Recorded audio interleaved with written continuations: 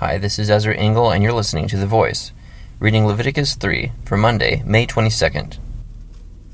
If someone's offering is a fellowship offering, and he offers an animal from the herd, whether male or female, he is to present before the Lord an animal without defect.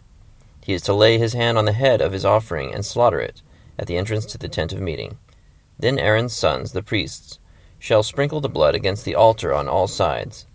From the fellowship offering he is to bring a sacrifice made to the Lord by fire.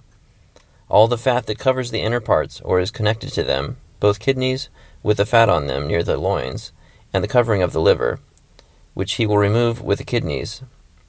Then Aaron's sons are to burn it on the altar on top of the burnt offering that is on the burning wood, as an offering made by fire, an aroma pleasing to the Lord.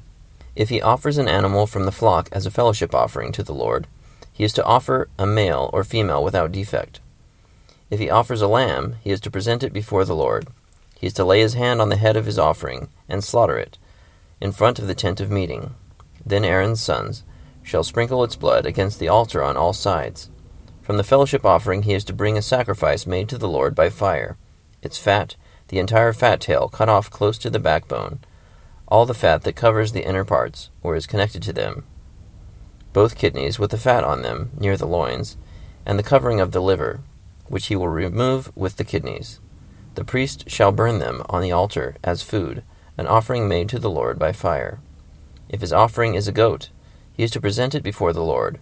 He is to lay his hand on its head, and slaughter it in front of the tent of meeting.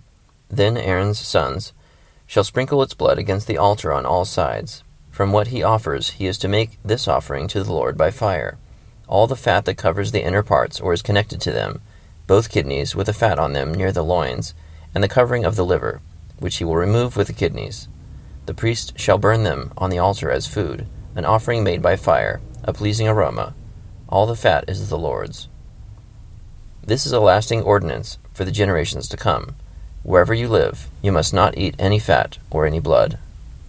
Leviticus chapter 3.